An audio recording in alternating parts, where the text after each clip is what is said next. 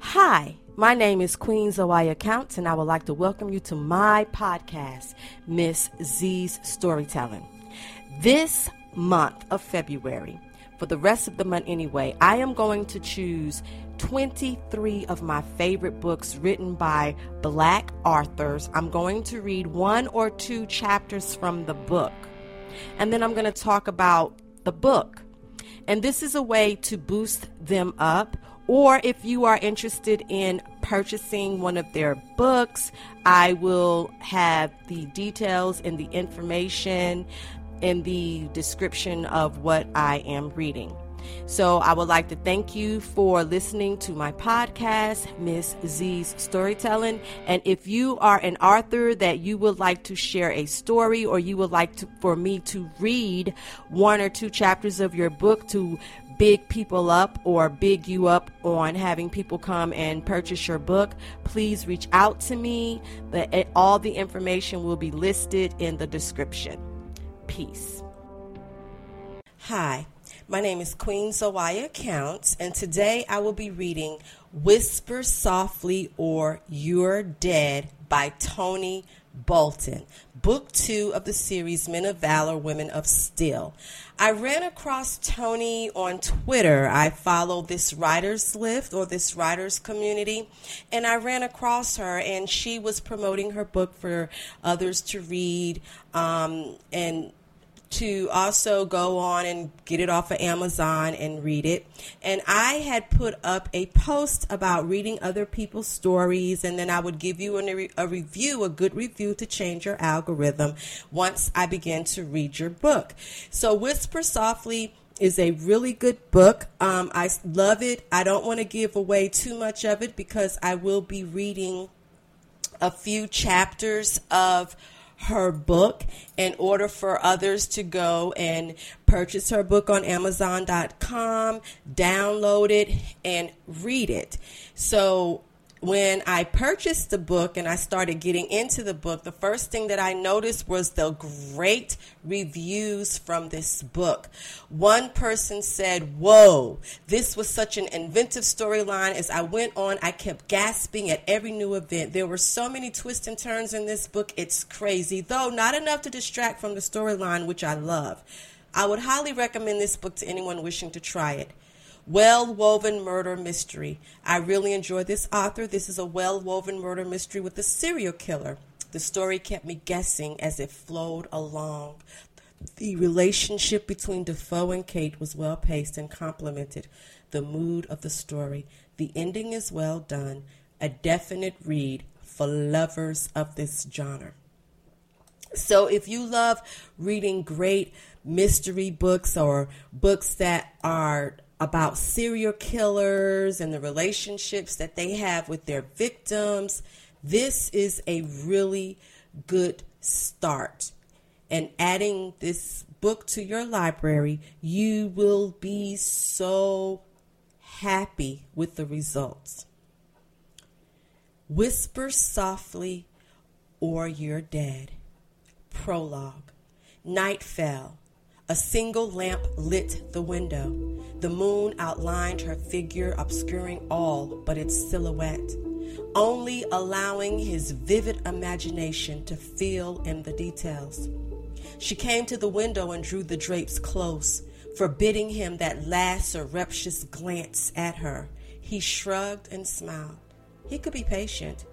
"Soon, my love, and that beauty of yours will all be mine," he whispered to himself, and left the observing place he'd made and the meadow flowers in the garden.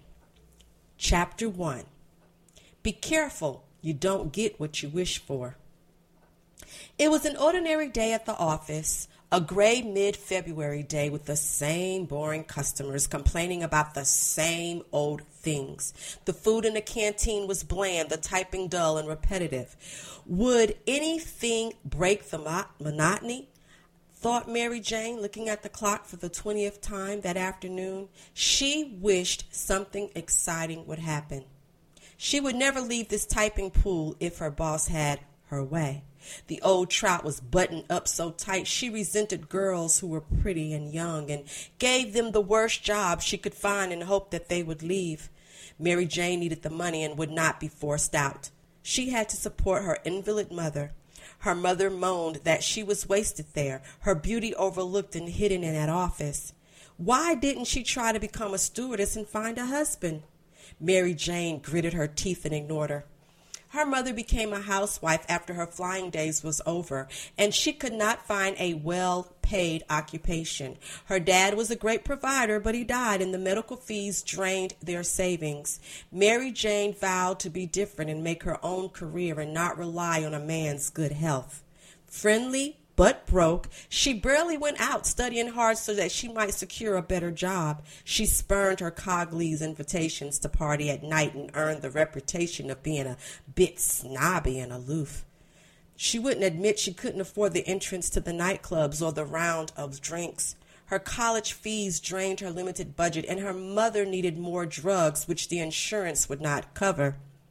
If she gained an honors degree this year, she would enter the law admission test and study to become a lawyer. She might drag herself out of the grind and poverty she fought each day. She couldn't afford a gym but kept healthy, walking the 4 miles there and back. Her colleagues warned her the nights were drawing in, and if Mrs. Ramsbottom insisted she stayed late, she would walk along a dark, lonely road.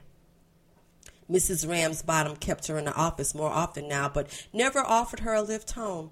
Her prune-like face squashed up, her lips pursed. She smiled a smile that didn't reach her eyes. She said, "It is a shame, but if you didn't watch the clock so much, you would get out earlier, Miss Linton." "Crocodile tears, you old crone," thought Mary Jane as she typed the last letter and put on her comfy shoes. "One day I'll leave here and tell you what I've achieved." Proving the old devil wrong was the best form of revenge, but now she had to make it home. She pulled on her old coat that had seen better days, but she was not out to impress anyone or to attract any man. She had nothing decent to wear, and many men expected women to go Dutch these days. She couldn't afford to pay for a good meal.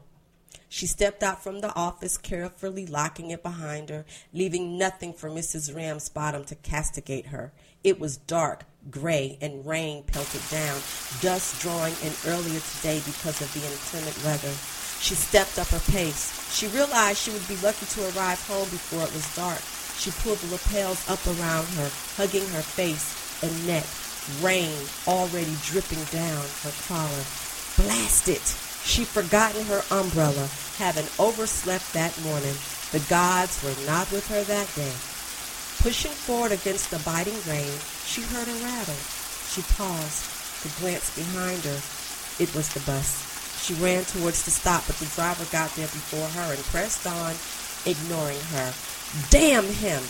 She hailed the cab, but it was full, so she trudged on. It grew darker as she fought the increasingly fierce rain and wind which tried to force her back. One step forward and she was nearly blown back again, but she pushed on. A car slowed down alongside her, not stopping but keeping pace with her. "Want a lift?" asked the driver. "I'm going as far as Hellswood." She recognized him as a man who walked his dog in the park behind her apartment. Occasionally, she saw him outside her house looking in her garden. He smiled invitingly. She felt the warmth emitting from the open door, but she didn't feel comfortable in his company. His over-eagerness made her weary of him. Why did he hang about her house but only ever smile at her? Better to be safe than sorry. She thanked him and let him speed off, looking disappointed. She plodded on, her damp clothes sticking to her now and her sodden heavy coat dragging her down. She began to wish she'd been braver. She would take the next lift she was offered. This was a safe area with minimal burglaries and assaults. She heard a car behind her slow down and stop. The window opened, and a head peered out. She recognized this man. He was one of the men who lived in an apartment opposite the park, but he never spoke to her. She had seen him at the grocery store, and he'd smile at her. "You look awfully wet. I think we live quite close to each other. Can I offer you a lift to your home?" "Thanks." At this rate, she would be like a drowned rat if she walked the rest of the way home and would likely catch a chill. She was not paid for sick leave until her probationary period was over. She had dragged herself into the office even when she caught the flu. There was a towel behind your seat. Use it to dry your hair. She dried her hair and tied it up, this time feeling more human. Her rat's tails confined at last. Don't worry, you look great. He gave her an admiring glance. She smiled, feeling a little uncomfortable with this praise from a man she hardly knew. He looked the type who made friends easily, unlike herself. She was always cautious after she found her mother's girlfriends to be fair-weather friends. They ignored her after she became too ill to go out and socialize with them. Thanks, she said at length and stared at the wide screen. Work late, did you? I often have to. She could have bitten her tongue. His immediate response was, here is my card. Ring me if you want to lift it any time. I often work late. What do you do? I work in a Tanatsi agency preparing and typing documents. She didn't offer the name as she wasn't sure of this man yet. He seemed nice, but there was something about him that put her on edge. My name is Dave Britt. I am an accountant. I often work late and then go to the gym before collecting a carryout. Would you like to share a meal with me at my place before I take you home? Too fast. He was too eager. Why? He was a good-looking man, even handsome, with a tall, well-made physique and clear blue eyes and dark hair. Women should be chasing him. She wasn't that much of a catch with her old-fashioned clothes, comb-cut hair, and the small amount of makeup allowed in her old-fashioned workplace. Sorry, I live with my sick mother and I must make her dinner when I get home. Thank God for that excuse. She knew he was waiting for her to ask him to dinner or to bring the carry-out to her place, but she ignored the unnatural brightness in his eyes, and then the disappointment that replaced it. They were almost there. Only 5 more minutes to drive. She should be safe at home soon and away from this creepy man. His eyes drifted dangerously off the road every few minutes, surveying her legs as her skirt shifted a little up her thighs. She pulled her hem down to cover more of her legs. His hand strayed a little from the wheel, but noticing her unease, he put it back in its place until he stopped at the end of the cul-de-sac. He turned to her and said, I don't suppose you would like to go to a show or to the movies with me or even dinner. I can't get out often. I have to plan weeks in advance to find a sitter. She knew it was a feeble excuse. He frowned, seeing through her deception. Perhaps we could have a night in, then, at your house if your mother goes to bed early. His arm had strayed around her shoulder, and he pulled an escaping ringlet from across her face. Such pretty hair matches a pretty face. Thanks awfully, but my mother doesn't take to strangers easily. Perhaps you should introduce me now and let her get to know me over a cup of coffee. God, this guy doesn't give up. No way was he passing over her threshold. She would never get rid of him. She wriggled out of the reach of his arm and made to the open door. Thanks, but I'm afraid I can't. Why not? He said, now more insistent, putting his hand on her knee, making her skin crawl. She opened the door, but his hand moved across to hold it in place, refusing to let her out. You don't have any other guy dating you, do you? She was horrified. He must be watching her to know her movements. How often had her mom and teachers warned her about the dangers of taking lifts?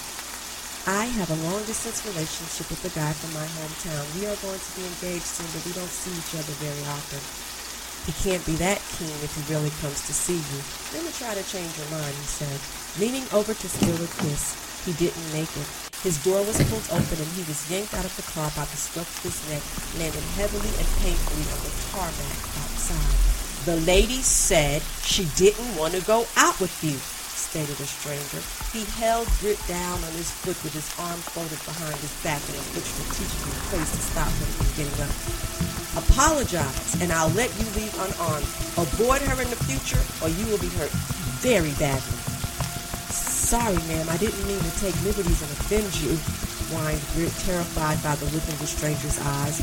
Net free, he scrambled up and hurried into his car, driving off in haste. The stranger showed his police badge and noted Britt's car number plate in a pocket notebook. Miss Litton, are you okay? You've had a nasty shock. He made no attempt to touch her, but took her heavy briefcase and led her through the foyer and ran up to her apartment door. I am Detective Raymond Chase. I've seen you about. I live near that guy and noticed he hung around your house and followed you in the grocery store. He did not follow her into her home. He was the perfect gentleman. I have his details, Miss Linton, and if he annoys you again, just phone your local precinct and I'll be down on him like a shot. Thanks, said Mary Jane. She shook his hand and let herself into her apartment. She felt shaky, her legs weak. She sat down in an easy chair before answering her mother's. Is that you, Mary Jane? Yes, Mom. She took off her wet shoes and wriggled her sore toes until life came back into them. She was so cold her feet had turned blue. She thought of that policeman. He was so formal and professional and handsome, too, tall and broad-shouldered. He had dark brown eyes that seemed to stare into her soul. He made her shiver when he held her arm and helped her up the stairs, her legs nearly giving way with the delayed shock. He had left his card should she need to contact him, but he was only interested in her for professional reasons, no romantic interest there. The only decent man she had met around here for miles, and he had to be a cop who distanced himself from her for work reasons. She took a cup of coffee and some pills into her mom's room. Puffing up the pillows, she made her mom comfortable and smiled at her. You look like a drowned rat. Did you walk home again? Yes, but I got a lift in the end. She admitted the creepy character, not wanting to worry her mother, but she would not take another lift from a stranger for a very long time. I'm going to have dinner in the lounge, Mom. She pulled a microwavable meal out of the freezer and set the timer. She sat watching an old film starring Brad Pitt, wishing she could take the place of the heroine who caught her man. Slowly, she fell asleep, safe and warm. Outside, a football could be heard near the bushes at the end of the garden. He could see her, light on, but not her shape. He worried for her. A girl as innocent as that should not take lifts with strange men. She was safe this time, but next time might be different. He must look after her better, ward off the men who might take advantage of her until he was ready to claim her as his own. Soon, my sweetheart, he promised himself. Soon you will be mine. You have just been listening to Chapter 1 of Whisper Softly or You're Dead, Men of Valor, Women of Steel, Book 2. My name is Queen Zoaya Counts. If you have a book that you would like for me to read or a few chapters of it to promote you on my podcast, please reach out to me. My email address is queenzoaya@gmail.com. You can also follow me on Twitter, Raw Lioness, and I am also on Instagram as Raw Lioness as well. Thank you and have a great evening.